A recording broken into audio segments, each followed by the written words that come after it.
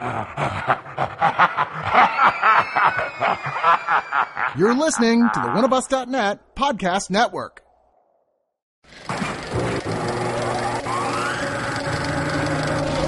Something's coming.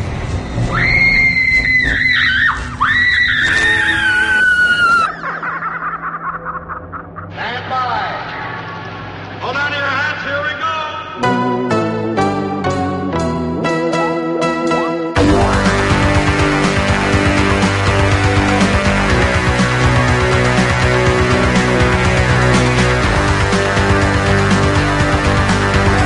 Welcome to the Screamcast, episode 130.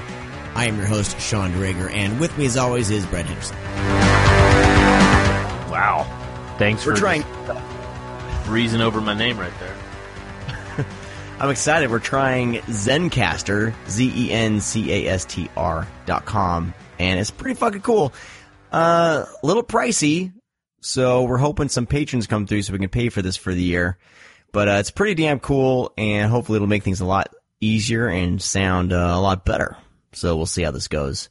And of course, Brad is back from Austin, Texas, from South by Southwest. Oh, shit. And this episode is dedicated to his trip. We're going to skip over everything else because there's a shit ton to talk about. We were going to split this into 2 episodes, but dude, you were so focused like you always are when you go to these things. And there was like no time to record, man. You were like seeing like 20 movies a day or some shit. Yeah, it was tough. It was tough this year. The programming was a little different. A lot of things overlapped, a lot of things across town. Because usually, if you've ever been to Austin, Texas, I usually stay at the South Lamar Theater. South by Southwest is, of course, all over Austin. The movie portion takes place at about 6 theaters throughout Austin. And they set up a transportation system specifically for the festival, shuttles, basically, that run every 10 minutes in a big circle. This one, however, there was a lot of overlap and a lot of gaps. So it was really difficult to find time, even to call my family. So, yeah. South by Southwest, tearing families apart, one movie at a time. It's true. I'm single now, so. But yeah, it was a blast. By the way, if you're listening and you want to Twitter along as you're listening, live tweet, you can follow us at Scream_cast, of course. And, gosh, you know, I had all these announcements I was going to make up front, but I totally forget now. So, stick around. Well, we have a Patreon. Yes. We have a Patreon. Patreon.com/Scream_cast. I'm kind of, it's in flux a little bit. I want to make sure that we're doing, that you're getting your money's worth. But there's a $1 option, which is basically like just throwing us a tip of $1 a month. Just the tip. And then there's a $3 option where for now you will get each podcast early. So, I mean, it could be a day, it could be 2 days, it could be 3 days, just depending on when I send the files to oneofus.net. But basically, as soon as I get done editing the thing, you will be able to hear it right away. And then there's a $5 option, which will launch a new bonus episode that for now will be limited only to the $5 patrons. It's called Screamcast Late Night, where if you will be able to control what we talk about. I was going to limit it to horror, but it may just be a kind of ask us anything, just any topic at all. We will rant on it for 30 minutes, 20 to 30 minutes. Like I said, that episode, we're going to be doing one soon, as soon as we get some scheduling down, and then we will be giving those, posting those for our $5 patrons. If we reach our goal of $100 a month, we will unlock that for the $3 a month patrons. Then once we hit like $200 a month for Patreon, then we'll unlock it to all patrons. and then we'll kind of go from there. I'm thinking eventually I'm going to want everyone to hear these, so maybe like a month out, we'll start posting them live for everyone. But for a month, they'll be like Patreon exclusive or something like that. I'm kind of working all this out. I don't like the idea. I don't like the idea of having a ton of shit behind a paywall. I've never liked that. I've never liked that in podcasts that I listen to. A lot of people say it works. I'm sure it does. I'm a patron for a couple podcasts myself, just because their bonus content is so good. I don't have the time to. I don't think we have the time to really put out a shit ton of quality exclusive content. But I don't know. I just don't like anything. Yeah, I mean, I just don't like throwing everything, like throwing a bunch of crap behind a paywall. So our goal is not to do that. But there may be some we may stagger releasing of these exclusive content. So if you're a patron, you can hear it for the first month or something like that. Still working it out, but it should be pretty cool.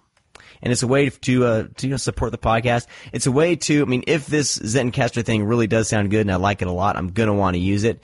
You will actually be directly responsible for a better sounding podcast. Better like them. Sounding podcast. I don't know how good you want us to sound in your ear holes, but anyway, and then side note, I'm starting on my AXPX podcast again. So if you're into that, in like religion and philosophy and stuff, it's a totally different animal than this. But I'm starting that up again. So if you want to check that out, it's theaxpx.com. But we're a horror podcast, and we got to jump into. Well, you say that, but we're not really. Not really. We are. We're not. We focus. We focus on that, but we cover a lot. I think we do. I think we are all-encompassing genre, and which I think most people are. There are those that like to gut pigs and roll around in their blood and only watch horror movies that probably don't like our show. But the normal person who digs horror and genre, I think we're exactly what you guys are looking for. I don't know why we're plugging ourselves. People are already listening to our podcast. They're already stuck. Let's jump into South by Southwest. We have a ton of, we do have sponsors like Coffee Shop of Horrors. We'll get to all them later. And, but I want to hear, dude, I've been wanting to talk to you since you left. So set up the travel, cause Ash Varner, who writes for the site, he tagged along. And was this his first South by Southwest? Yes. How did it go? Ashley had a good time. He needed the trip in his life, and we had an opportunity to have South by gave us the opportunity to have two people there covering the fest, which we were very appreciative of, and but that also means kind of double the coverage. So Ashley tagged along, and he did daily recaps, kind of like mini reviews on each film that he saw. I plugged away at a few. Yeah, he did a really, really good job. Encompassing pretty much the daily thing of what we did. Not step by step, of course, but just mainly just focusing on the movies, just quick little blurbs. And then I did a few longer reviews of films that I felt like I could say over, 300 words about. And then, of course, we have the show, which I was able to talk about everything. So, he had a great time. It was very hectic. It was very busy. It was very cold. It was rainy. We stood out in the rain for, couple hours here, then froze to death, and then went to a freezing theater, then went right back out into the rain and froze again. There was a couple days like that, because you stand in line out in the open. There's no coverage, and, I guess we could have had an umbrella, but who wants to carry around an umbrella all day? So. Not me. Anyways, yeah. So, South by Southwest kicked a lot of ass. There's so many fucking movies. There's like 180 movies, and pretty much you can only see, if you do it right, you can probably get around, say, a good 40. But, of course, with this year it's kind of funky. I think I ended up seeing 32. So, yeah. Dude, there's no way I could probably watch that many movies in a row. I don't know how you. Low number for me this year. So, but what if we actually got into these movies and started talking about them? We're kick ass. I'm sure we should talk about them. Yeah. Well, not all of them. This is your show, man. So I'm not really going to talk a lot on this show. I want to hear your 2 cents. South by Southwest. Okay. All right. So hold on. Let me find some music on. Let me find some music here. Here we go. Yeah. No. Southwest. Yeah. How about this? Oh wow. Yeah. All right. So, since all of you, I imagine, have subscribed or have been have a subscription to Shudder, The Devils is of course playing now on and streaming on Shudder.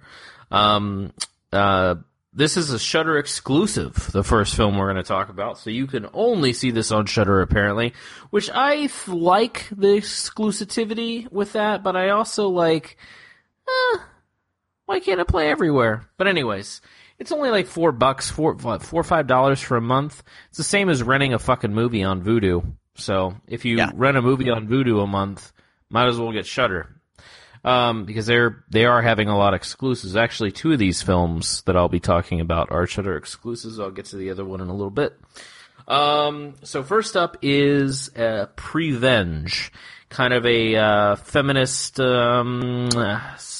People say feminist horror flick about a soon-to-be mother that goes on a murder spree.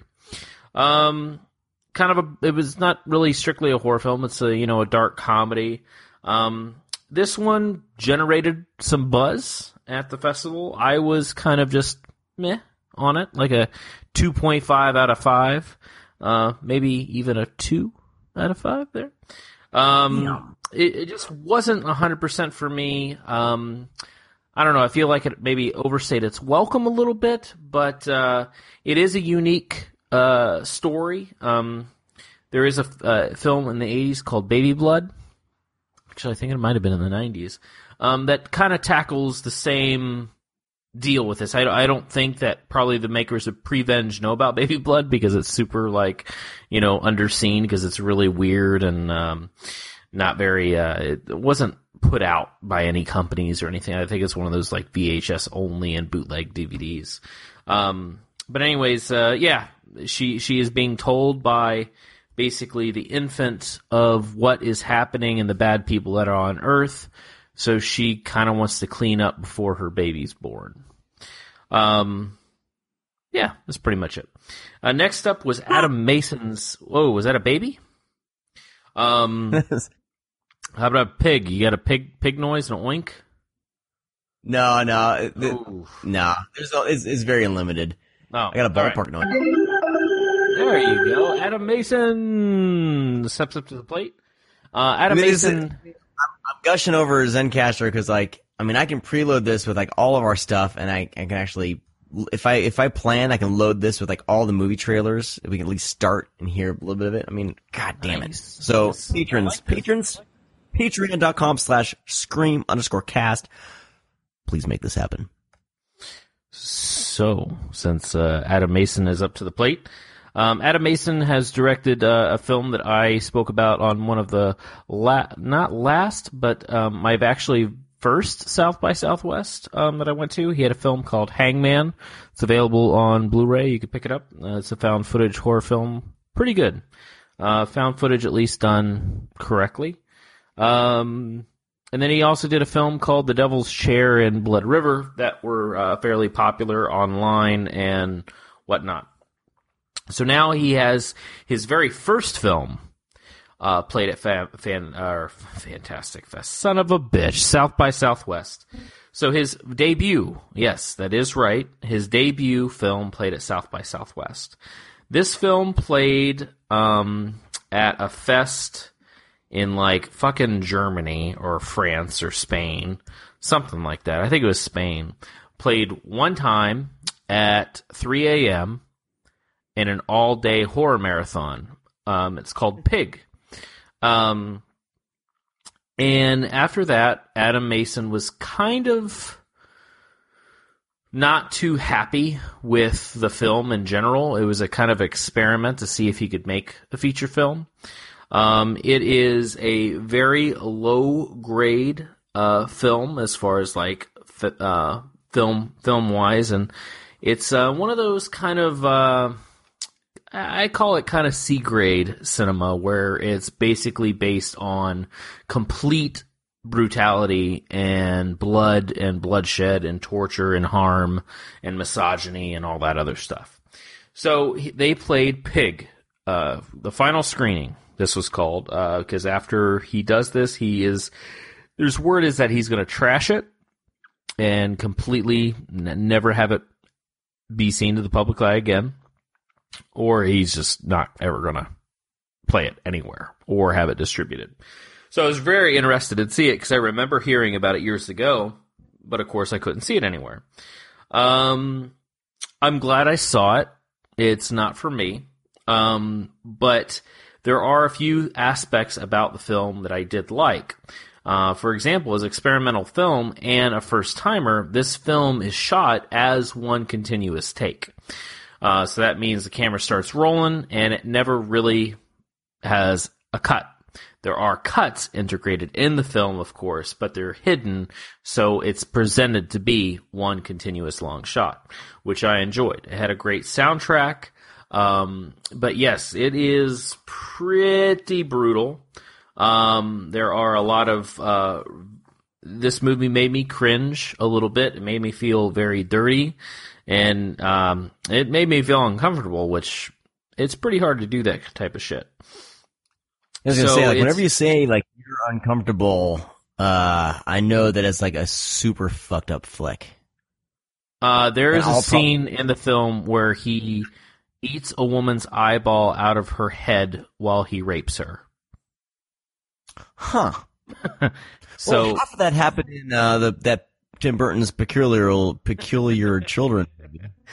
So yeah, I mean, here's the thing, is that I wanted to stay for the Q&A because I was very interested in why Mason made this flick, why it's playing one last time, and everything like that. I have a certain respect for the film as kind of a technical aspect because it's very well done for what he was working with, and as far as an experimental film and just this one actor just running the entire show. It's basically, we're introduced to a guy who has 3 victims that he has tied up and he is torturing and doing awful things to, and he has a girlfriend that is kept in a cage who is mentally handicapped, and she's pregnant and she joins in on what's happening. The film is completely 100% misogynistic. No doubt about it. It's very brutal. It's very mean towards women. And we may be saying to myself, well, there's a lot of films like that. Yes. But here's the reason why I don't think it's going to be released. It's because of it would be a lawsuit involved, and Adam Mason would be probably, obviously sued and fined for this. In the film, and this is what kind of blew me away. And I honestly can't believe this is real. I researched it after they talked about it at the show, the screening, and then I was listening to this guy in real life, and I was just like, I can't believe that this isn't talked about more. This person really does exist. So in the film, while the soundtrack's playing and the characters going around raping and pissing on everybody, there's a radio broadcast that's playing in the background, and it's not faint. You can hear it pretty well. And it's really fucking disturbing because it's just this guy talking about how women need to have the shit beat out of them, and then they'll come back to you, how women deserve to be raped, all this crazy stuff. And I'm like, man, this is really crazy. Like, who fucking wrote this script? No, it is a real radio broadcast by this fat fucker, Tom Likas. Tom Likas. Women are just yellow. Yeah, you know about it. All right, so he's based out of California, so you probably know a little bit better than I do. The fucking thing. So, a little story about Tom Likas, really quick, if you don't mind. Oh, go ahead. I want to know. Allegedly, he took all his money and he started up a winery up in Northern California. And he's not really this super misogynistic guy. He had started this as a character, allegedly, and it just took off and started making him a shit ton of money, and he didn't give a fuck. And all these douchebag bros were all about his show. He had a thing called Flash Friday where you'd get women to flash their boobs at you while you're driving home from work, and you'd call in and tell them you got flashed and all this bullshit. And so allegedly it is kind of an act that kind of went out of control, is what I'm told. Like, he has like a fine winery up in Northern California now. But the dude's a pig. I don't care. Like, if you still put on that persona just to make a shit ton of money, you're a pig. Yeah.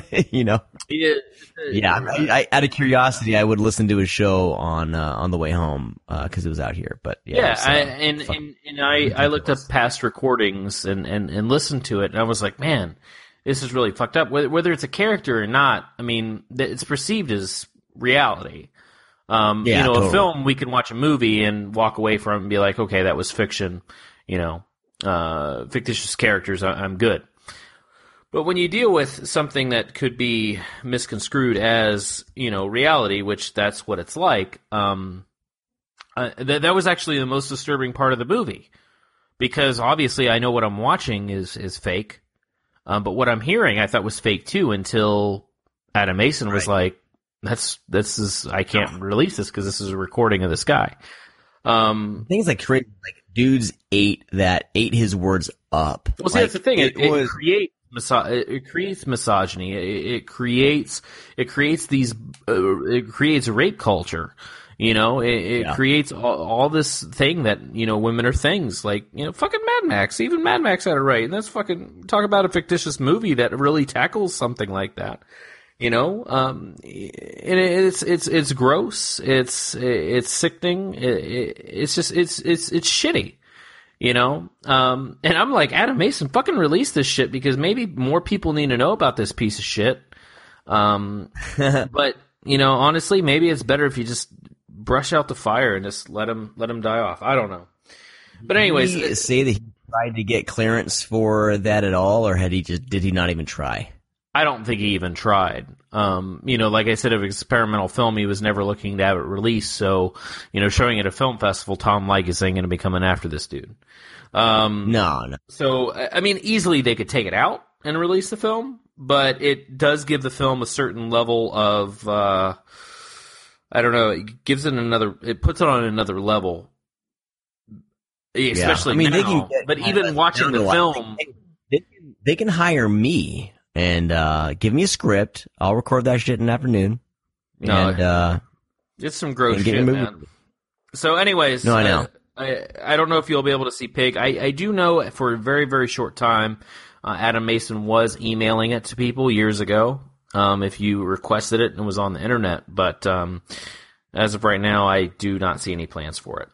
We got a lot to cover, so I'm going to blow through some of these. Well, the ones that I didn't like, I'll blow through.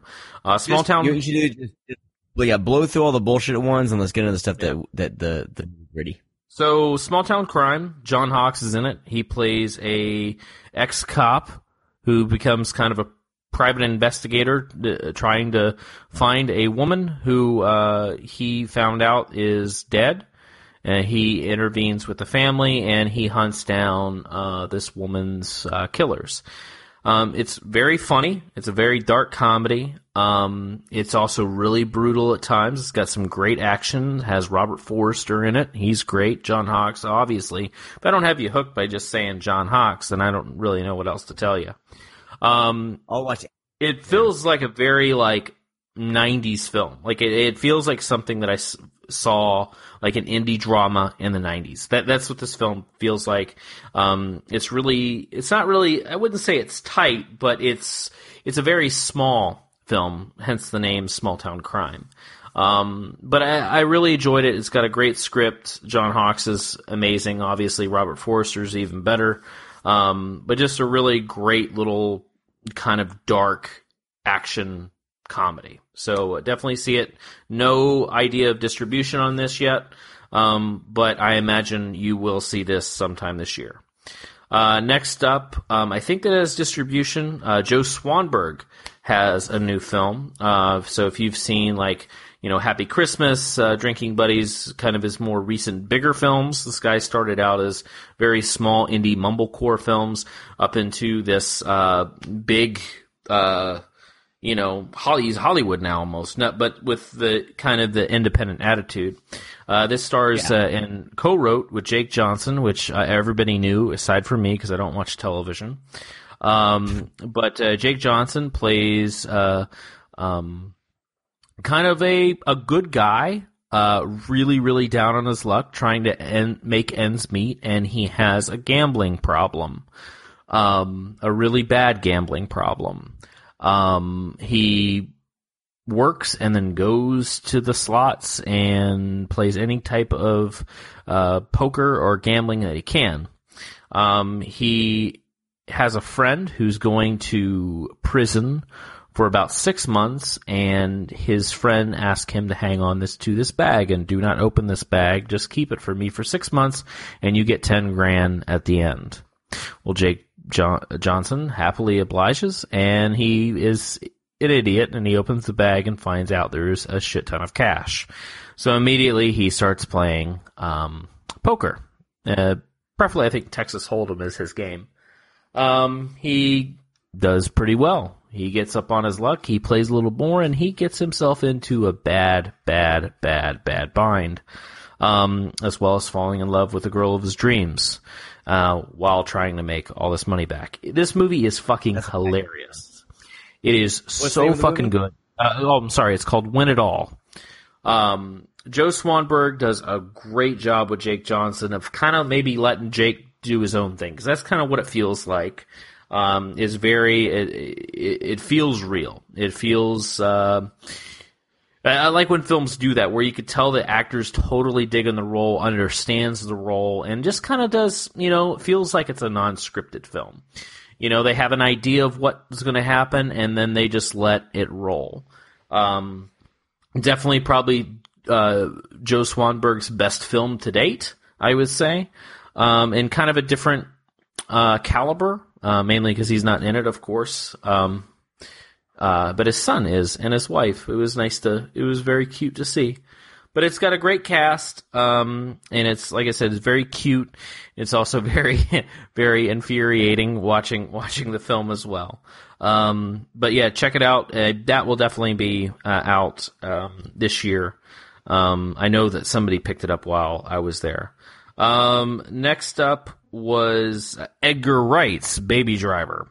Oh, shit. Which blew the lid off of South by. South by actually blew up. I'll watch Edgar Wright films. I am not a hardcore fan. I enjoy 50% of the films he's made. Well, actually, I would say 40%, because there he is, that fistful of whatever. I enjoy Hot Fuzz. I like Hot Fuzz the most. Shaun of the Dead's fine. His other films, I'm not a big fan of. I don't like Scott Pilgrim. I don't like What World's End, and I don't like that fistful of whatever it is. But wait, fistful of what? Yeah, his movie Fistful of something, or for a full. It's his first feature. It's like a Western comedy type thing. Oh, Fistful of Fingers? Yeah, there you go. I've never seen that. Yeah. So I was a little apprehensive about seeing this because I'm not a huge fan. I knew this was going to be playing sometime in like July or August. So I was just like, whatever. But then something was said to me that made me want to watch it. And said I knew somebody that saw it prior. And they said, yeah, it's really crazy. It's, there's nothing like it. And I was like, oh, okay, yeah, right.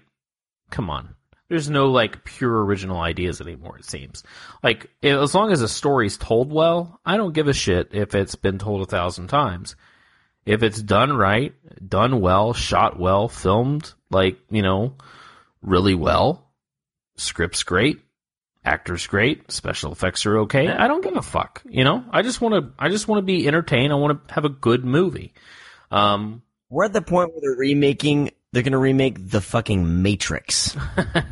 Yeah, you know, the Matrix is super inventive. It's a great script, you know. But, you know, I have something like, what's something generic? Just name a generic movie that everybody loves. Beauty and the Beast. Huh? Beauty and the Beast. No. I'm saying something that we've talked about recently. Oh, just a fun generic flick that everyone loves? Yeah. Something that's nothing special. Like, as far as storylines. Well, I mean, God, man, I mean, I know I'm putting even you on the Star spot. Wars. Even Star Wars is a pretty generic storyline. Okay, no, here we go. Perfect. Star Wars Force Awakens. Everybody loves Star Wars Force Awakens. That's a good example. Exactly. It's fucking Star Wars. The first movie, A New Hope. It's just a retelling of that. Almost it's like beat for beat. Same shit happens. But hey guys, we're starting up the new empire. What should we do? I don't know. Maybe we should do like a big planet thing. Well, think bigger. Yeah, let's convert an entire planet into a Death Star. Yeah, let's do that. Should we? Hey guys, we gotta make sure there's not like one weakness that'll take down the entire planet, though, bro. Right. Guys, we got some budget cuts. You know, the one area, no one's gonna find that. That's fine. Don't worry about it. Let's get it built. So yeah, but here's the thing: Star Wars: The Force Awakens looks good.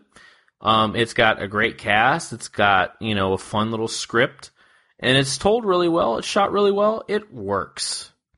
But if you had a shitty cast and a shitty script and shitty special effects, Force Awakens would have blown. So that's my point. Baby Driver, somebody said it wasn't never been done before, and then I kind of tuned in and was like, hey, so what do you mean? And they said, well, it's a musical, but it's also an action film, and it's got a love story. And I was like, okay, so big deal. And they said, well, the whole thing's cued with music. And I said, what do you mean? And there's like every scene, there's a song playing. And what is happening, everything's kind of cued to the beat.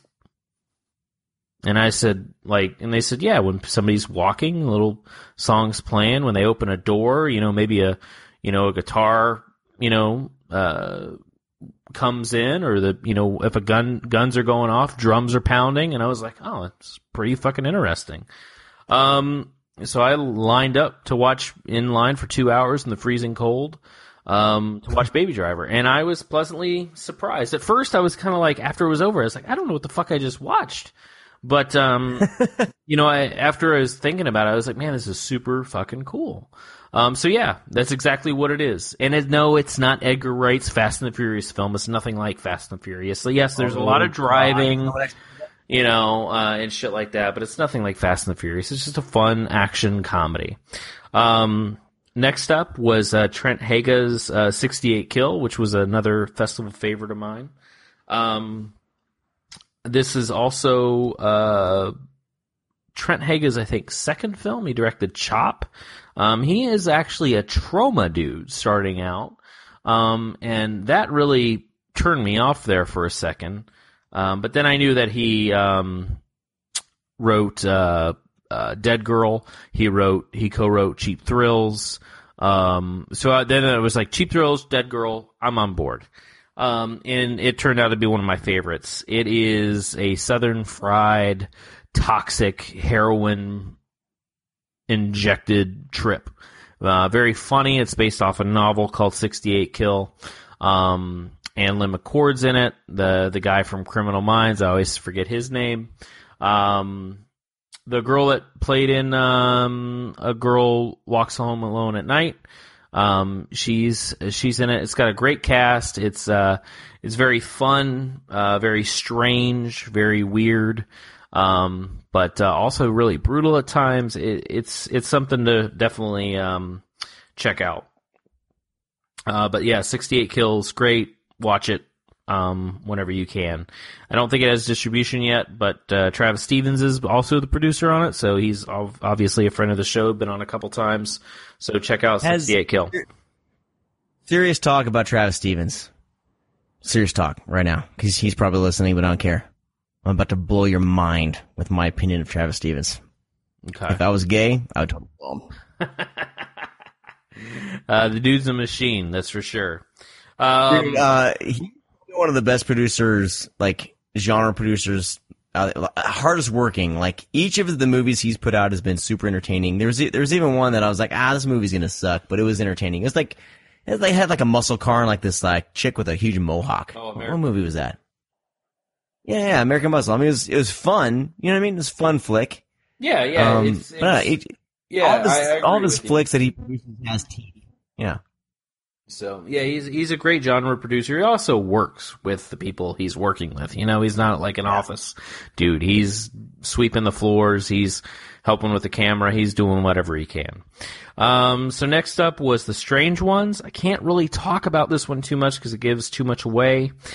This one doesn't have distribution as far as I know, but you obviously see it. It's a small little indie, kind of a slow burn. It's about two brothers who are on the run, and there is a story to be told of why they are running.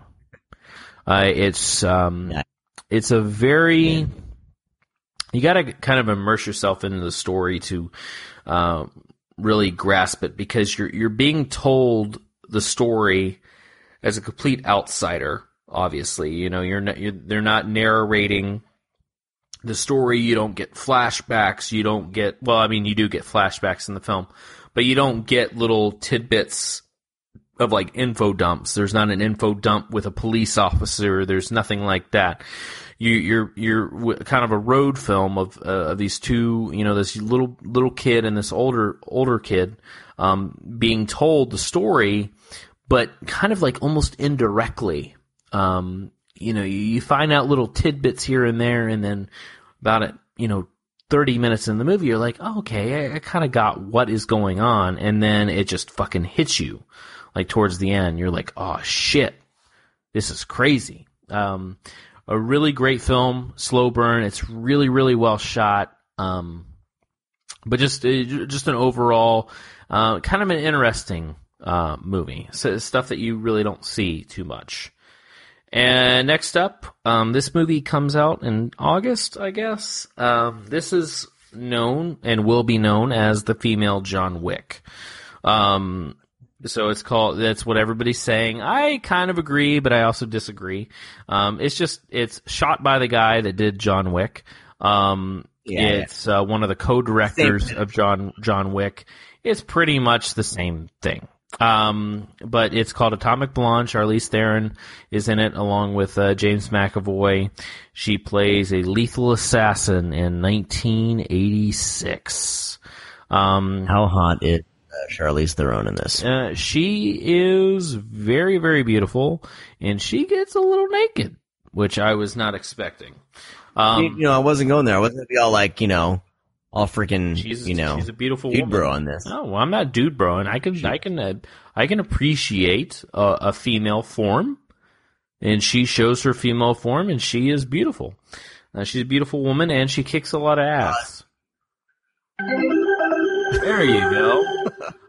So yeah, check out Atomic Blonde. There's really no need to say anymore. It's got a 80s soundtrack, and it comes out in August. Next up, I'll blow over this film. It's called The Archer. It will show up on probably Netflix or maybe never ever released. This is the one film that this is the only film that you commented on. Based off the picture alone, Sean, I have a thing for women holding a bow and arrow. 32 films, and the film that you talk about the most. It wasn't a poster; it was a screenshot. The poster's really awful, by the way. Is it? But all the films that I posted pictures of and screenshots and posters, this is the only film that you talked about, and this is the worst film that I saw. I think I saw it as you posted it and I commented. Hear me out. This is the worst film that I saw at South by Southwest. Damn it! Really? Yeah. I was hoping it'd be good. Huh? You may like it. I was hoping it'd be good. Let me tell you exactly what I think happened with this film. This is no way, shape, or form the truth. I do not know how this movie was made, but this is my guess. In 1987, a script was written All right, here we go. In 1987, a script was written called The Archer. It starred a male and a female role. But the movie could never, ever, ever get off the ground. It just sat on the shelf. Until one day the writer was like, you know what? I'm going to try to make The Archer again. So she took it to a studio, and she was like, hey, I want to make this movie. They looked at the script, and they were like, this wouldn't work today. She said, wait, what if I change the female or the male character to a female, but leave the female as a female, the love interest, make it a lesbian story? Sure, do it. And that's kind of what this movie's like. This movie feels like it was never updated. It is about a female that is attacked. She is punched and thrown down to the ground, and she defends herself. Gives the guy a black eye. There's no court date. I mean, there is a court date. There's no judge. There is a judge. There's no jury. There's no actual case. Judge slams down his mallet and gives her 2 years in this correctional facility. She is shipped to this correctional facility of God knows where the same day without saying bye to her mother.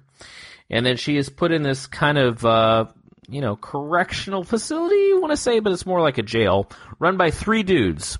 3 dudes. Only 3 dudes. 1, 2, 3. The guy who runs the place, his son, and then one horn dog. Have a bunch of women from the ages of 8 to about 17. There is some weird sexual stuff that happens in the film, talked about, not really seen, because the movie's technically PG-13. That's the weird part. There's also, they're wanting to kill people, and there's some blowjob innuendos and kind of peeking at young girls. And oh my God, you need to stop with the baseball thing. Stop. Yes. It was not intended for the peeking young girls. Oh Jesus! You need to find another noise. Stop doing that noise. So there's Lancaster for now is very limited. But look, if we fund this, oh my God, patrons, people are just gonna fund it because they don't want you to fucking play the baseball theme. Yeah. If you want different sound effects, please join our Patreon. No, stop. Patreon.com/SxSw. Jesus Christ, it's midnight for me. I got like 1 million more movies to go through.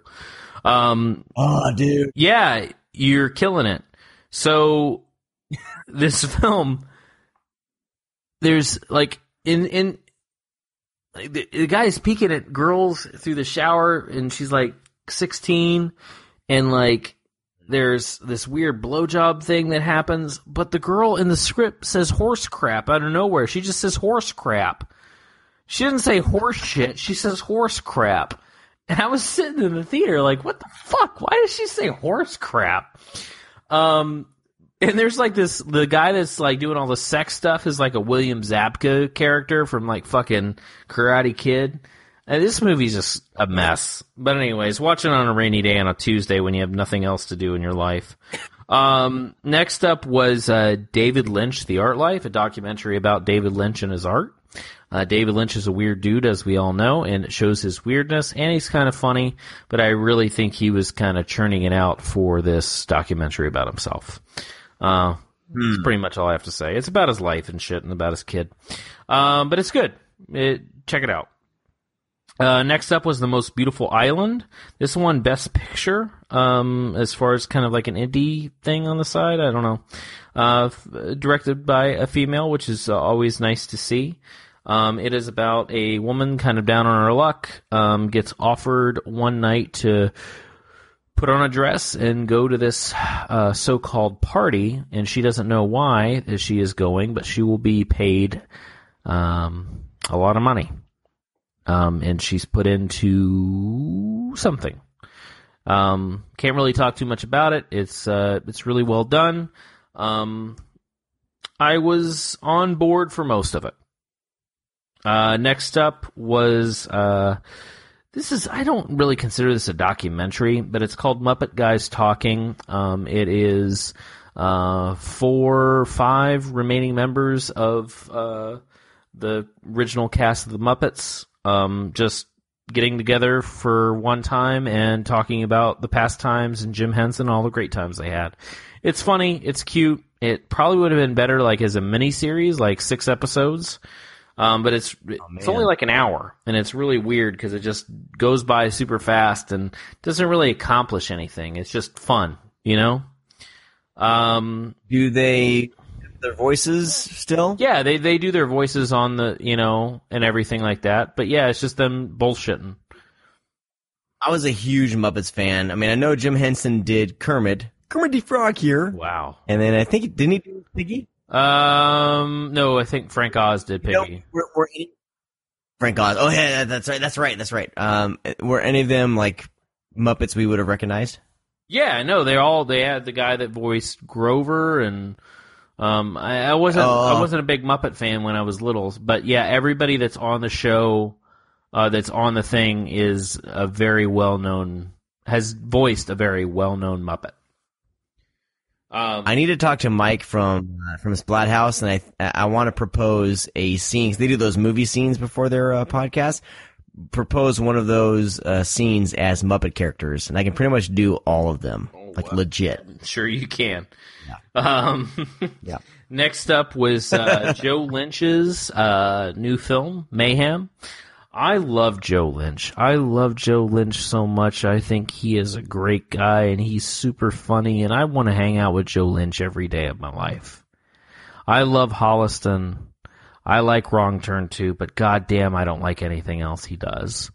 And I don't like Mayhem, but I love Joe Lynch. I really do. And I'm not being sarcastic when I say that. I really, really love Joe Lynch, and I want to love his movies. But I don't like... No, there's directors I like the director. Like, I'm like, man, I would hang out with him and we'd have drinks and we'd have a really good time. Like, we would talk about a lot of really cool shit. But then I see the movie, I'm like, ah. Yeah, I don't like the Mayhem. I'm sorry, Joe. Oh, man, it's still important. And I know that you've mentioned our show on your show. I love you, Joe. But I don't... What? Yeah, man, they talked about the Screamcast on one of their episodes. Well, you just fucked it up. You need to kiss his ass and suck his dick. No, man. And no, I don't. No, man. Sorry, Joe. Keep it real. I love you so much, man. I love Holliston. Do season 3. Oh, Jesus Christ. Next up was Madre. This is my review on Madre. Nicholas Lopez produced this film. I don't like anything Nicholas Lopez does. I hate Eli Roth Knock Knock. I hate Eli Roth's Green Inferno. I hate Nicholas Lopez's Aftershock. I hate The Stranger they did. I hate everything that they produce and make. And I really don't like Madre. It's not Nicholas Lopez produced it. Huh? I thought there was some inspired moments in Aftershock. No. But dude bro rape. Certain turning point. No, it's like, hey man, this is a fun little movie. Oh, there's an earthquake. Let's rape. And it was like, what the fuck is happening in this movie? As soon as that shit happened, I was like, fuck. Yeah. So next up was one of my favorites. The next, actually 4 are my favorites. In my top 10 was a documentary about Bill Nye the Science Guy. One of my most anticipated as well. Man, Bill Nye still got it. He's still fighting the good fight. He never disappeared. He is fucking battling creationism. He is battling people to the death. He fucking hates Trump. He hates everything. And he is, even though he's not a scientist, he knows a lot of shit, and he's willing to battle to the fucking death. There's plenty of guys who know their shit that are worth listening to. And dude, Bill Nye the Science Guy, man, he taught me a lot of stuff growing up. Well, you know what he taught? That's most important? Fucking ask questions and use your brain. That's what Bill Nye was about. What?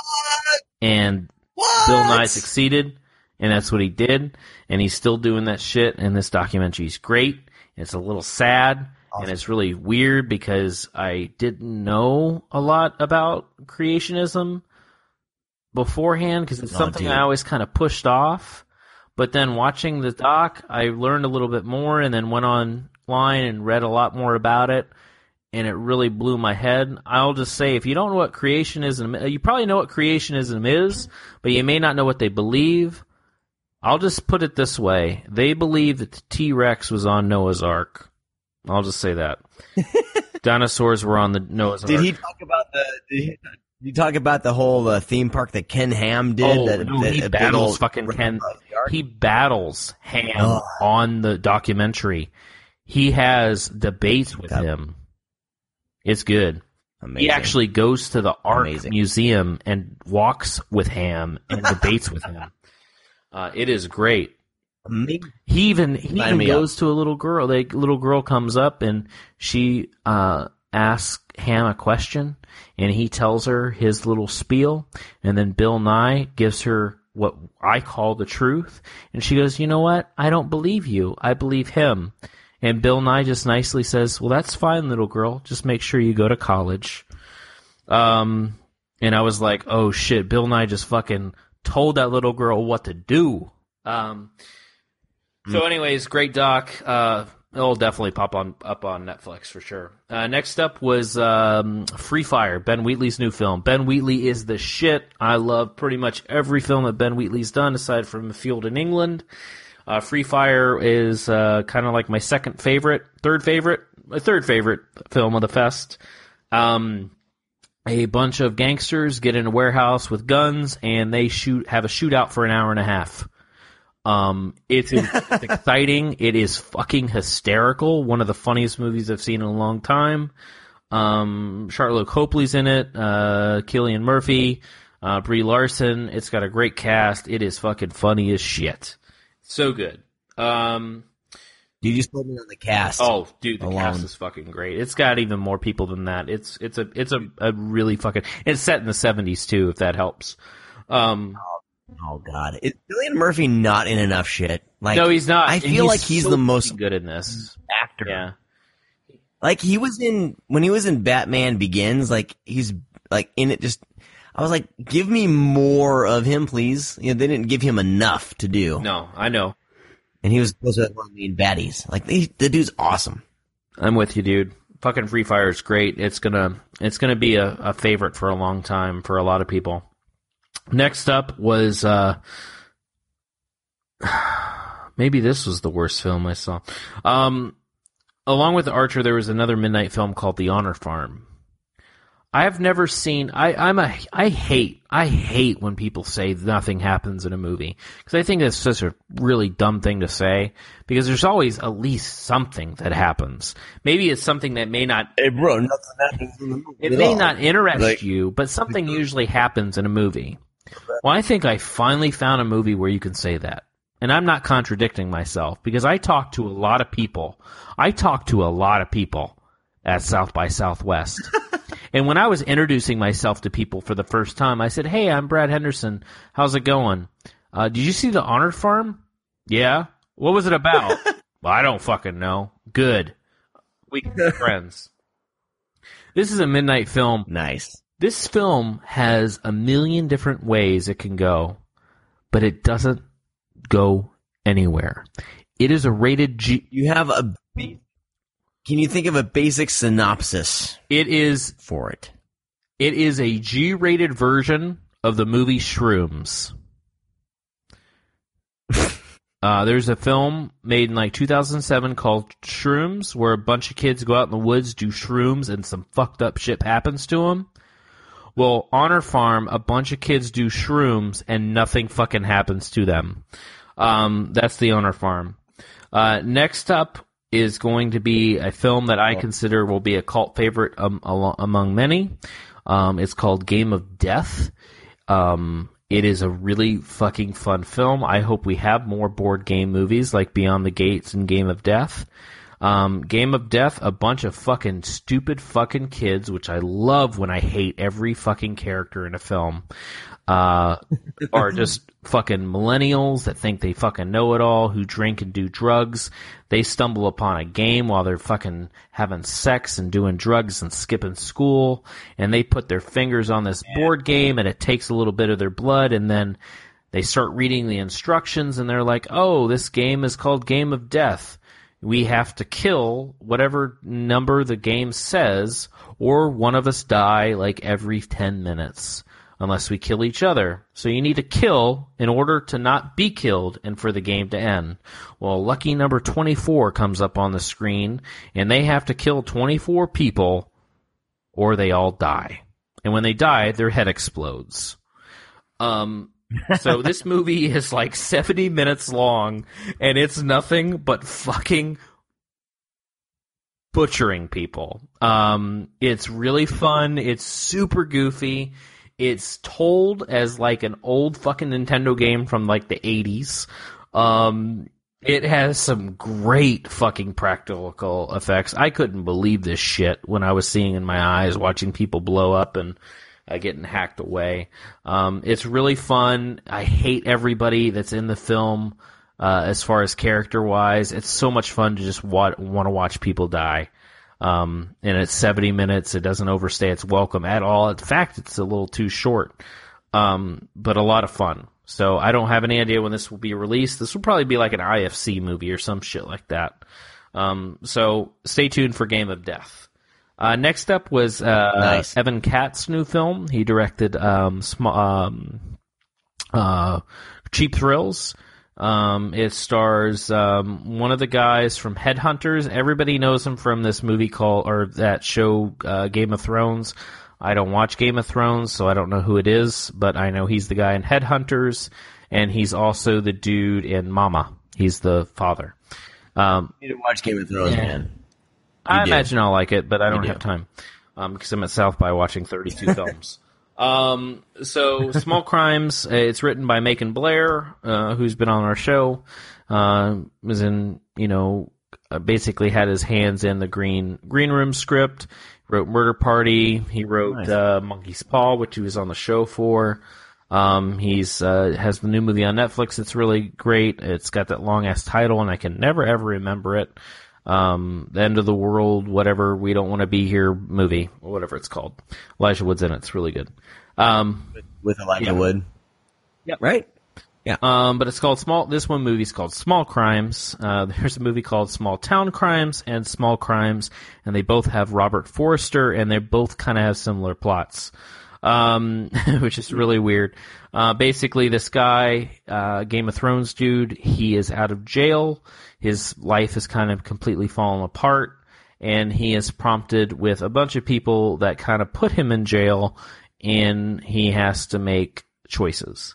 It's kind of a dark comedy, but it's really weird because it's almost like beat for beat for Small Town Crime at times.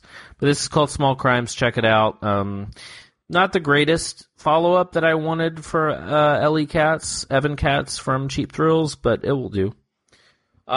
Next up is 2 documentaries. First up was Meth Storm. No, this is not a Nicolas Cage direct-to-video film or directed by Michael Bay. Meth. It's actually called Meth Storm, Arkansas, USA. It is a battles gigantic. Okay. Bags of meth. It is about the Mexican cartel and drug users and DEA agents in Arkansas dealing with meth. I didn't know that meth was this bad in Arkansas. I know it's bad in Florida. But dude, it's bad out here in Southern California. California. Meth has died down in the way it's manufactured because now it's coming from Mexico, and it's really bad. And I didn't really know that. It's not being manufactured like in home. I mean, it still is, but it's not being. It's a lot of it's just coming from Mexico, and this documentary is really shocking because we follow a family that uses meth, and we get to see them shoot up on screen. Oh shit! We get to see raids with DEA agents, and it's really intense. It's really sad. It's not funny at all. I cringed quite a bit. I couldn't believe what I was seeing on screen, but it's really, really good. Wow. Nice. I went in blind to this next documentary called Mommy, Dead, and Dearest. I had no idea of this story existing until I saw this doc.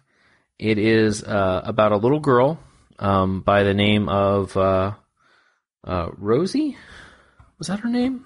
Shit. Let me check it out because I want to get this right so people can research it.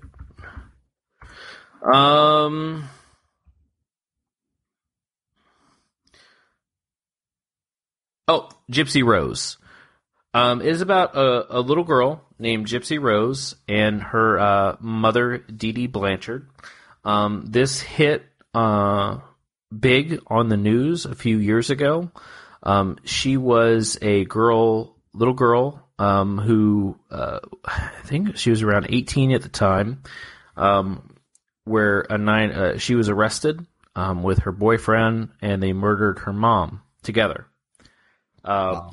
Holy shit. And I was like, shit, that's really fucked up. And I've never seen a documentary. I mean, I was fucking got tears in my eyes and shit. There's a lot to this fucking story. Because at first, it's like Gypsy Rose, and she's in the police station. She says didn't murder her mom, but she obviously had her boyfriend do it so they could be together. And I'm like, shit, guilty as fucking charged. Man, there's a lot to this fucking story. And I'm glad that there are people that just don't look at the case on the outside and say, you know what? Hey, guilty as charged, life. No. Not with this story.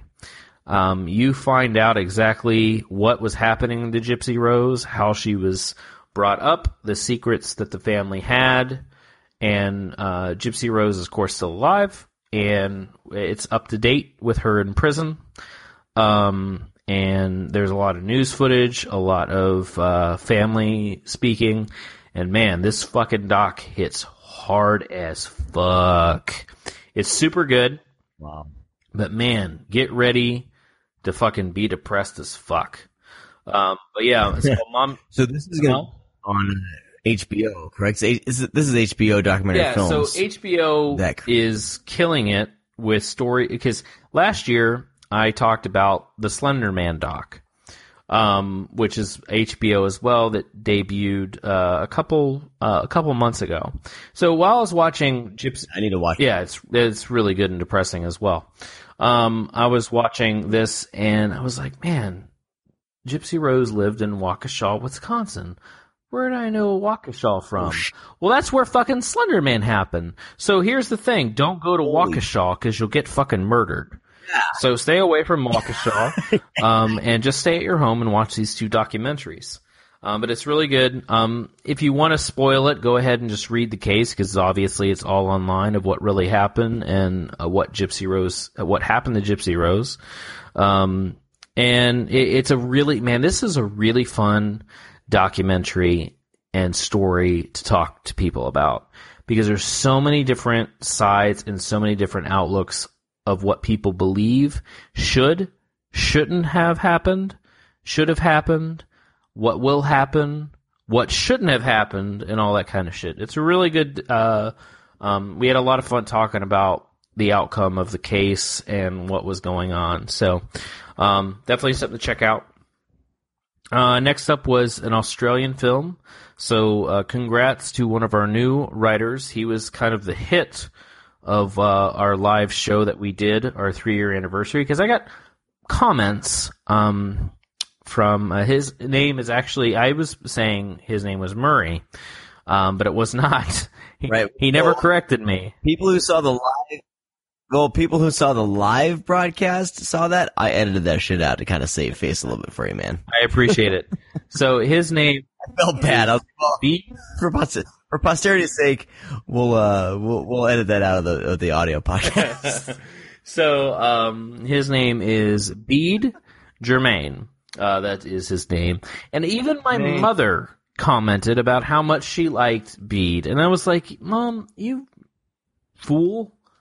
This guy's great. He really is. Well, so anyways, I've been talking to Bede. The funny thing is, like, if anyone ever butchered our names and called us the wrong people, we both of us would be like, fuck you, my name is Sean, my name is Brad, you know? Like, but he took it in stride and just didn't even say anything. Yeah, so an uber nice guy. The whole thing's on.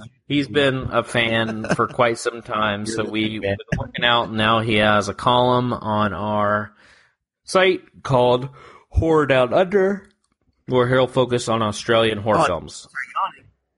Huh? So don't start yawning mid-sentence. Sorry. I am tired. It is 12:15. All right. So anyways, he has the new column, Horror Down Under. Well, this is for you, Bede, because this film's called Hounds of Love, and it's from Australia. It's set in the 80s about two lovers who kidnap young teens, and they have their way with them. It's also a story of love and a lot of weird shit. And it was weird because usually I'm not into hostage horror all that much. But I was into this because they look at the relationship between the two people more than they do the kidnappings and torture and all the nasty things they do behind the scenes. So definitely check it out. I've seen this before. Be Jermaine. But anyways, it'll come in Australia soon. Hopefully it'll come out over here. It's a pretty good flick. And then next up was a Finnish film. Not a finished film. A Finnish film. A slasher, which I don't consider a slasher. Called Lake Bodom. This is another Shudder exclusive, as I mentioned in the beginning of the show. This will premiere on Shudder in a little while. It is about a group of kids. This is loosely based on a true story, where a group of kids go to Lake Bodom, and they are killed in the 60s. Well, this story is about a bunch of people that kind of want to discover or have theories about what happened, and they encounter some shit. It's really well shot, and that's pretty much it. Watch it, I guess. Next up was What? Watch it, I guess. It's not very. It has a lot of cool things going for it, but it just never achieves. You know, the cool thing. Yeah. Well, the cool thing about films shot, especially like in Finland and stuff, and even Sweden, and the scenery, the cinematography is always going to be really fucking so good. And there's a great So it's like I almost like nice. I'll almost give those flicks a chance, like just because I want to see something other than what we see every day around us. Like the ability to see like other countries, amazing landscapes and stuff is kind of one of the things that it takes completely at night. So don't worry about that. Oh fuck. Okay, never mind. So next up is another documentary called Ramblin' Freak. I saw this on a whim because I missed the movie before. So there's nothing else playing. And I was like, I'm just going to go home. This was my last movie for that day. Because it was like fucking 10 o'clock at night. And I was like, why do I I don't want to see a documentary. And then like I look it up, looking in the book, and I see this guy who bought a video camera to document his cross-country trip. And upon buying the camera, he finds a tape. And it's a tape of this bodybuilder. And then he changed his idea to want to meet this weird guy in this bodybuilding video. He was like homemade video. And I'm like, wow, this sounds really fucking weird, and I want to see this. So I went to go see it, and it's shot on DV tapes, which I was okay with, but there's just a lot of him filming himself, like having phone conversations and eating cereal and playing with his cat. And then it just starts showing clips of people off YouTube. And I was like, what the fuck am I watching? Like, I really don't want to see this shit. And then about 20 minutes in, it starts to dive in more to the story. And in order to get people to watch this movie, I feel like I need to kind of go more into detail. So he watched this. he found this bodybuilder on this video recorder that he bought. Well, the videos that he's watching randomly, these YouTube clips, are his sisters, you find out. And spoiler free. And there's a story behind of how his little sisters and this bodybuilder connect. And by the end of the fucking documentary, I'm sitting there 11:30 at night fucking weeping. So yeah, check out Ramblin' Freak. It's really fucking good. You just need to give it a chance. Because I was like, why am I watching this movie? I don't understand. This is not a documentary to me. This is just some weird dude filming himself eating with his cat. And that's a lot of what it is. But there's a lot more to it. It's very heartfelt and sweet and a hell of a little, it's not even, it's almost like a life story. You know, it's almost like a guy exposing, you know, his true feelings and his ups and downs and regrets and accomplishments. So check it out. It might be a while till you see something because this would be really hard to market. It's going to be one of those like a lot of subtle nuance can happen when eating with your cat. Yeah. I'm just saying. Next up, we only got a couple more here, a few more. Was Two Pigeons. This stars what's his name? God damn it! I just had it on the tip of my tongue. Let me look. It stars Javier Boitet. That name does not sound familiar to you guys because he is a kind of a character actor. If you've seen the original REC, he plays the Thing at the end of REC. He plays Mama in the movie Mama. He plays in The Other Side of the Door. He plays the Crooked Man in Conjuring 2. He's a very odd looking guy. He has very long arms.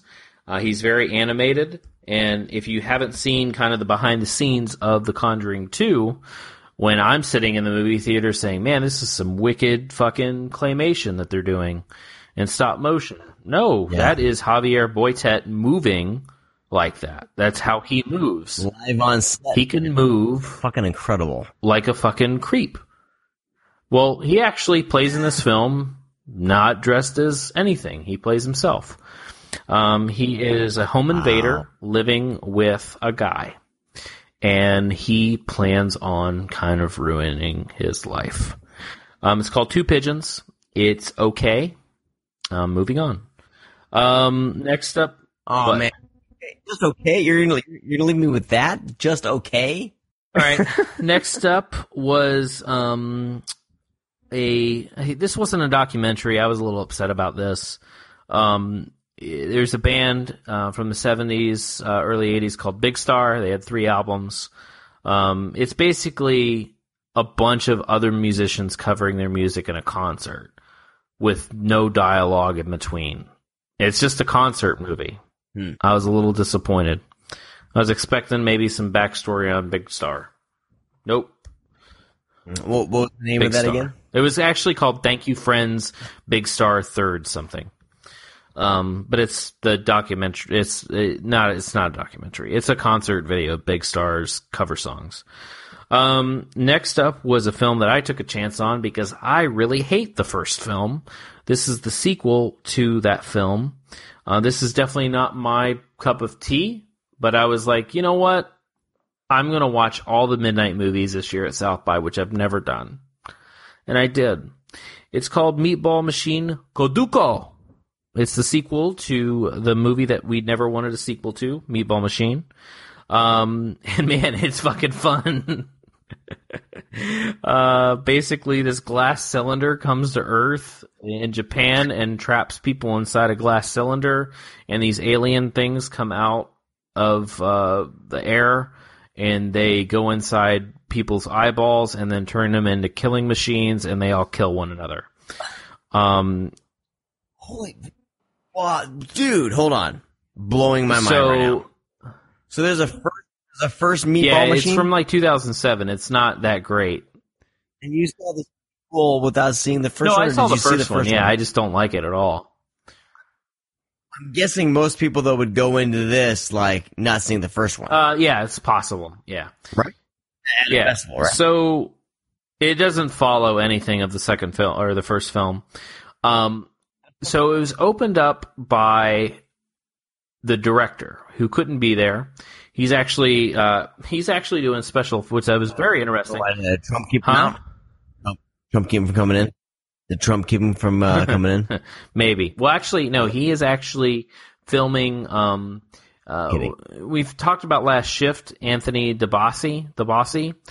Well, actually, he has a new film, and this guy, the director, is apparently doing the special effects, which I was very kind of intrigued about because, as in Meatball Machine, before the film, the sequel, the director says that they filmed this with 4 tons of blood.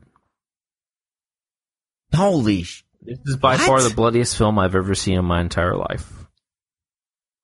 4 tons? 4 tons. I thought it was like maybe 4,000 gallons, but no. 4 tons. How many gallons is 4 tons? Well, how much do you think? I don't know. I'm not going to Google right now. Well, I don't know. It's 4 tons of blood. Click. Let me see if Google can. How many gallons is It's more. 4 tons of liquid? Let's see if Google comes through. So, a ton is equal to 2,000 pounds. Each gallon is composed of 8.3333 pounds. It's 31.75 gallons in a ton of water. I'll got a calculator. 32 times 4. Okay. So there you go. 128 gallons. Shit! How many gallons in Kill Bill?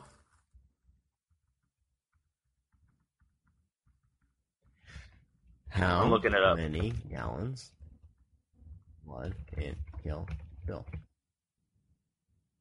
450. Wait, so what has more? Wait. Dude, freaking Meatball Machine Ball or whatever the fuck. Oh, yeah. Meatball Machine has more blood than Kill Bill 2. Or Kill Bill as a whole. Huh. By over 60 gallons. So, that's pretty crazy. Was it just like splurting everywhere in every frame Well, or what? I mean, these people have drills on the end of their heads. They have jackhammers. Basically, whatever they're holding at the time, they basically adapts to their body. Like, there's a construction worker with a jackhammer, and when he gets trapped inside and the alien things come out and go into his brain, he has a jackhammer on the end of his hand. It's like a fucking X-rated Mortal Kombat. Amazing. Listen. So, I was not on board. I don't like these Japanese splatter films, but People of Japan, you're fucked up a little bit. But it's a lot of fun. I was very happy with what was happening. I almost just spit just now. Hold on. What? Pardon me. Whiskey almost came out my nose. Son.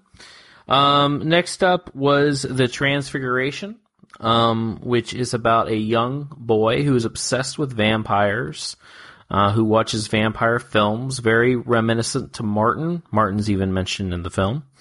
I think the best way to describe this film is what Matt Taylor said to me.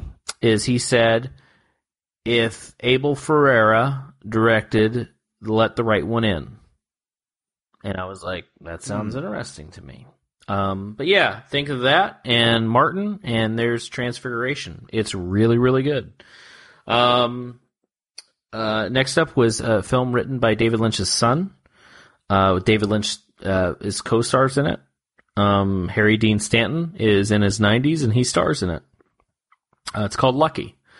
It's a very mumblecore film about a man who is 90-some years old, who's still very spry and with it, and just dealing with being old. It's very funny. Isn't it incredible? Dude, the fact that Harry Dean Stanton is still alive. Yeah, dude, he's in his 90s, and he's doing fucking, like, jumping jacks and yoga in this movie, and I'm like, dude, what the fuck? But he drinks, like, a bottle of Jack Daniels and smokes, like, a carton of cigarettes a day, right? Start doing it now, dude. You live till you're 93. So anyways, it's really funny. It's very charming. It's really good. Then we got Life, which opens this coming Friday, which is kind of a take on the movie Alien. Just kind of a different version. It was so much more exciting when we thought that it was a prequel to Venom. Yeah, but it's it feels like maybe feels like a passion project for Rhett Reese. He's the writer of Deadpool. He wrote this. So it feels like maybe a kind of a passion project of wanting to get a horror film, like a straight horror film, out of the way. It's okay. It's fine. It's serviceable. Come on. You'll love it, Sean. You'll love it. I probably will. You're not gonna mention any drama that ensued with the No, we're past that. With Life? We're past that. Okay. If you paid attention to Twitter, you were in for a treat. That's what I'm saying. Still, apologies are there. But yeah. Mwah. You know who you are. We love you, but yeah, that was a joke. Well, I could tell the joke part because they thought it was funny. So anyway, the whole Venom Life thing. There was the idea that Life was a hidden prequel to Venom. So I was at the premiere of Venom, and so I was live tweeting that Marvel was there and some crazy shit was happening, and I was signing NDAs to see the movie, and I had a few people believe me, and they started writing about it, and then at the end, I was like, gotcha. But I ended up hurting a couple people's feelings, and I felt really bad and did my apologies publicly and, behind the scenes. But it was just a really stupid joke, and it was pretty funny, but it got out of hand, and I was a dick. It's, the thing I want to talk about, like, really quick, like, it's, like, it's amazing the time that we live in where so many people are hanging on things people tweet. I couldn't believe anybody was listening to me. That's the thing, is I was just joking, and then I saw it, and I was like, oh my god, people are actually taking what I'm saying seriously. I didn't realize the extent of what was going on until, like, I was kind of bullshitting around too, and then I was like, fuck, whatever, no, this is Brad Henderson. No one's gonna believe Brad Henderson.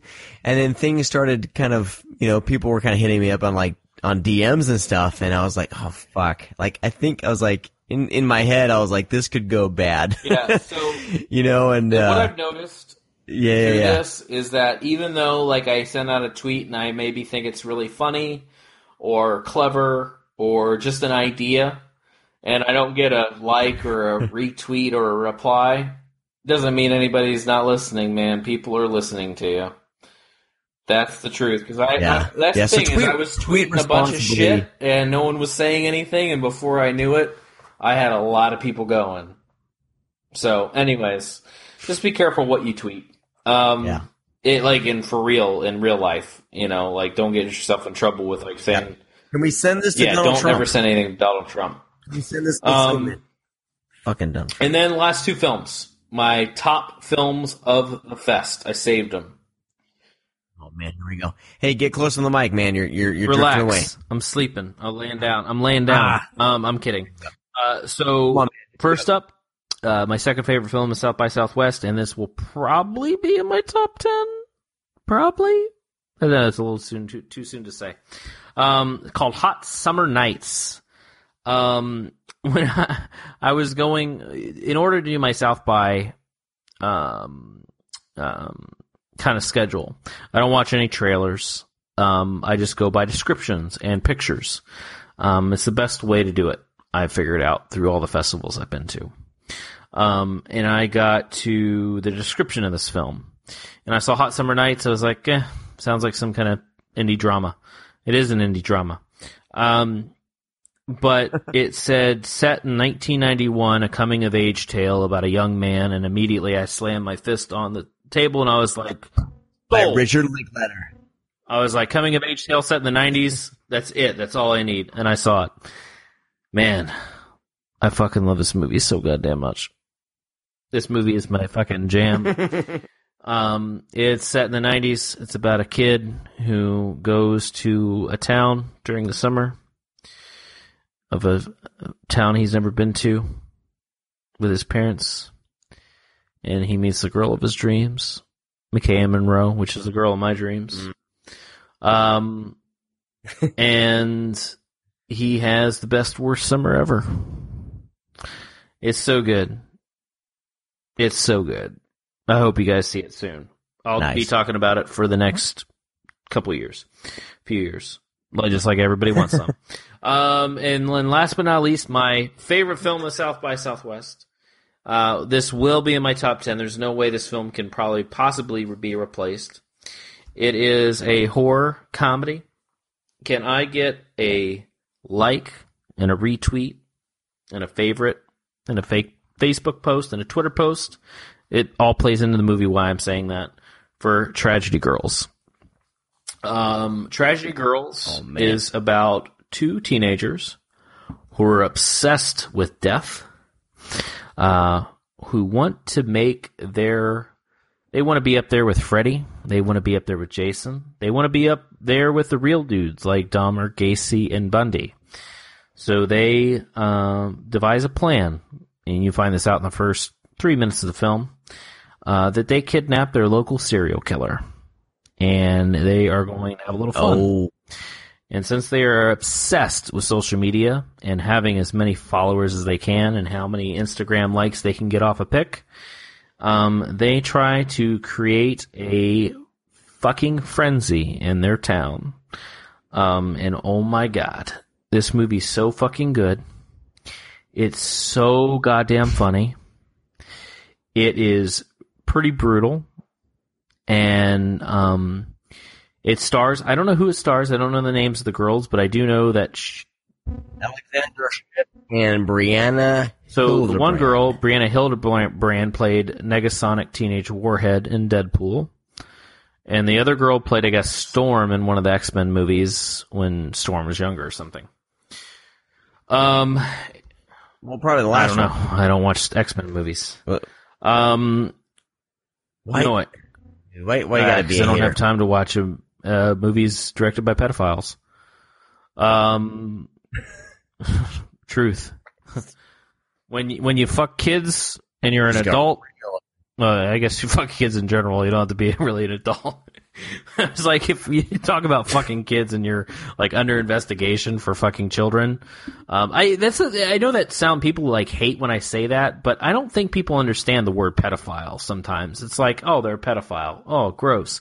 No, I think you really need to say exactly what they did so it gets through your sick skull that these people shouldn't be supported and they need fucking help. They need to stop making movies, number one, and they need to go to fucking get help. They need counseling. They need therapy. They need help. They don't need to be burned at the stake. They don't need to be shunned away from society because they're just going to do it again. They need help. Bryan Singer has a lot of heat from young males, and settlements were made.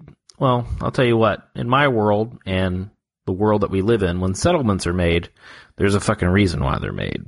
And it's to keep people's mouths shut. And there's a lot of weird shit surrounding Bryan Singer. So no, I'll watch First Class, but I don't watch any X-Men movies. All right. So anyways, and plus, fuck superhero movies. I'm done. So, yeah. Well, aside from Deadpool, I watched Deadpool because I laughed. But yeah, Tragedy Girls. Kevin Durant is in this film, and I know that when Kevin Durant first came on the scene, I was like, "Look at his meathead." And then, like, he was in, he's one of the Tremor brothers in Smoking Aces, and I was like, this guy's okay. And then, like, he started popping up in films every once in a while, and he's like really good. Like Dark Was the Night. He's great in Dark Was the Night. Dark Was the Night was an okay movie until the monster shows up. You know? Right. He plays the He plays a serial killer in this, That movie. and he's really fucking good. And he is a great fucking creepy serial killer. He's so good. He's totally like hanging on to the Hannibal Lecter thing. But man, this film has got a great script. It's really inventive. It's really fun. It's a really good take, kind of modernizing, kind of the slasher genre. Films like Detention, films like The Final Girls, and even Scream. This is up there with that, where they try to completely take the genre and do something new. And I was saved for the Q&A for this one because I was really interested in how this movie came about, because it was a debut from a guy. Well, actually, no, it's his second film. His first film's not even released yet. And this was his second film. This film doesn't have distribution, which, honestly, dude, if they had somebody that was a box office draw, like, this movie would be number one at the fucking box office in, like, the horror community. Like, this movie would kill at the box office. But sadly, there's no one really to, it's got popular people. It's got Craig T. Nelson in it, not Craig T. Nelson, Craig T. Robinson, Jesus Christ. Craig T. Robinson, plays Daryl from The Office. It's got a few other cameos. I don't want to spoil it too much, of people in there. So yeah. It's a fun little horror take, kind of reinventing the genre. Like, for fans of like The Final Girls and Detention and Scream, this is 100% for you. Like, if you like those films, you're gonna love Tragedy Girls. So that's it. That was my South by trip. Nice. Lots of cool movies, lots of great food. Met a lot of cool people, stars and shit like that. So yeah. What was the best restaurant you ate at? Well, I like to go to the Texas Chili Parlor, where they film Death Proof, because I like to get the killer nachos, which Kurt Russell calls the Nacho Grande platter in the film. So I took Ashley there. That's one of my favorite restaurants to eat at, other than Torchy's, which is tacos. But yeah, lots of great food. I'm not a huge fan of the Draft House food. I'll eat it when I have to, but there's so much good food in Austin, it's crazy. Yeah. One of these days, I've been saying this for the past 3 years. I need to get to Austin at some point. 3 years ago, my son was 1. Now he's 4. He's a little more manageable now. The thing is, like, me being gone means my wife has to be in charge of 3 kids, and an 11-year-old, a 9-year-old, and a freaking 4-year-old has a lot of shit to deal with. So that's why she's been hesitant on letting me disappear for a week. But it's gonna happen. It's gonna happen within the next couple of years for sure. I'll be hitting up a Fantastic Fest or a South by whatever, We'll see, South by Southwest. At some point, it's going to happen. Fantastic Fest is going to be over by the time you get there. Is it? They'll be done doing it? So. No, they won't. No. So it's going to happen, and I just need to. My kids need to fucking behave when I'm gone. So I'm waiting for that to happen. But cool, man. I'm glad that Ashley went down there with you. A lot of great writing happened during South by Southwest from you guys. If you haven't checked it out yet, make sure you check it out at thescreamcast.com. There's a lot of great stuff on there, a lot of great mini reviews from Ashley, a lot of great write-ups from you, Brad, and it's fun, kind of like, because I'm here while you guys are out there, and it's fun kind of seeing and experiencing this through you guys, through your social media and through the writings you guys have been submitting through the site. So, you guys keep listening to the show, keep reading the site. We'll keep doing stuff like this, and it's only going to get better and better. So, very cool. Well, thanks, man. No problem. Thanks for having me on, Sean. A lot of people have added a lot of things to their to watch lists for sure tonight. Yeah. or today, or this morning, whenever the hell you're listening. By the way, check us out over at thescreamcast.com. I updated our social media icons, so you'll be able to find us pretty easily on everything that you need to find us on. oneofus.net, iTunes, Google Play, Stitcher, Facebook, Twitter, YouTube, all that bullshit, Instagram. You can even click and sign up and put in your email, and you'll get notified at every time something posts on our site through email. If you dig that sort of thing, of course, please, if you want to help us out, please check out the Patreon. I have updated our goals during this podcast.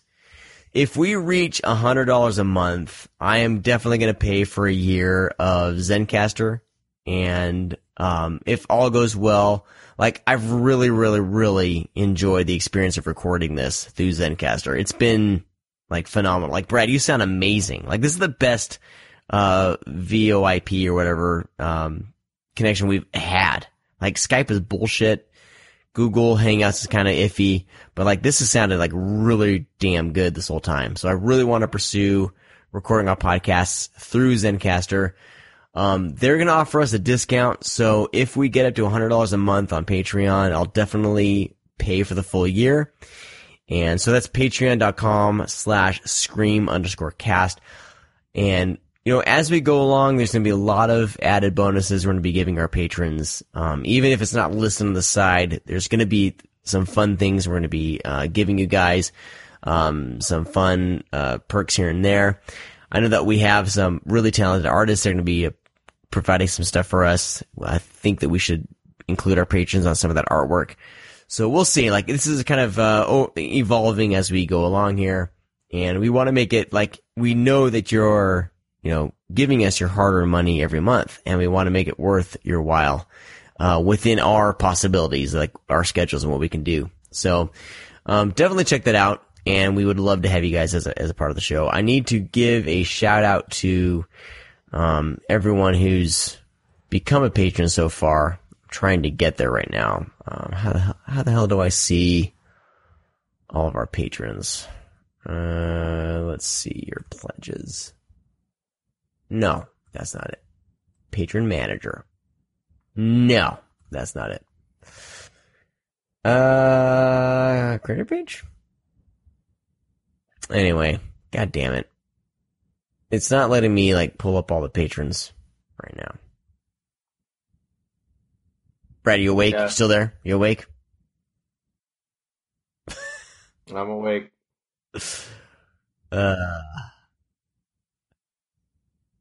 Oh, here we go. View current patrons. Okay, alright, here we go. Really quick. Francisco H. Laranjo. I apologize if I butcher any names. Huge thanks to all you guys. So Francisco, Ron Compostine, Nathaniel Rivera, Luis Soto, Paul Farrell, Joe Guin are all the $5 patrons. They'll be receiving our Screamcast late night once we launch that.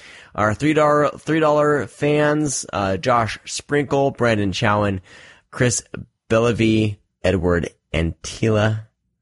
Thank you guys. You'll all be receiving the podcast before it hits oneofus.net. And of course, Andy Hutchinson and Kevin McDonald for throwing a dollar our way. We really appreciate you guys. Thank you so much for contributing to this and making this show possible. As more of you decide to become patrons, we'll be hitting you guys up. We'll be giving you guys a shout out each week. And you'll have kind of a direct connection to the podcast. I know that I throw a lot of things and a lot of kind of tidbits I want on things that are coming up, and you will be involved with the show kind of more than just the social media. You'll be actually, be a part of the family in a way, and be able to provide immediate feedback to the podcast. So check that out if it's in if you're able to. These days, it's tough to be kind of giving away money here and there, and we really, really appreciate all of you who have become patrons for the site. Of course, our sponsors, Coffee Shop of Horrors, you can definitely use our code SCREAMCAST to receive a discount on your order. I'm about out. I need to place another order. I do have some free coffee I'm going to give away. I need to figure something out for that. Vinegar Syndrome, of course, we'll be doing a Vinegar Syndrome podcast, I believe is next in line to do. We'll be covering quite a few discs from them. Grindhousevideo.com. Check them out. Buy your movies from them. He's very fair on pricing and just a really swell guy. So please support his show. And of course, Wolfman of Mars for providing all the music, and Kevin Spencer for providing our visual identity with our logo. Well, that's going to do it for this week's podcast. Brad, do you have anything else to contribute?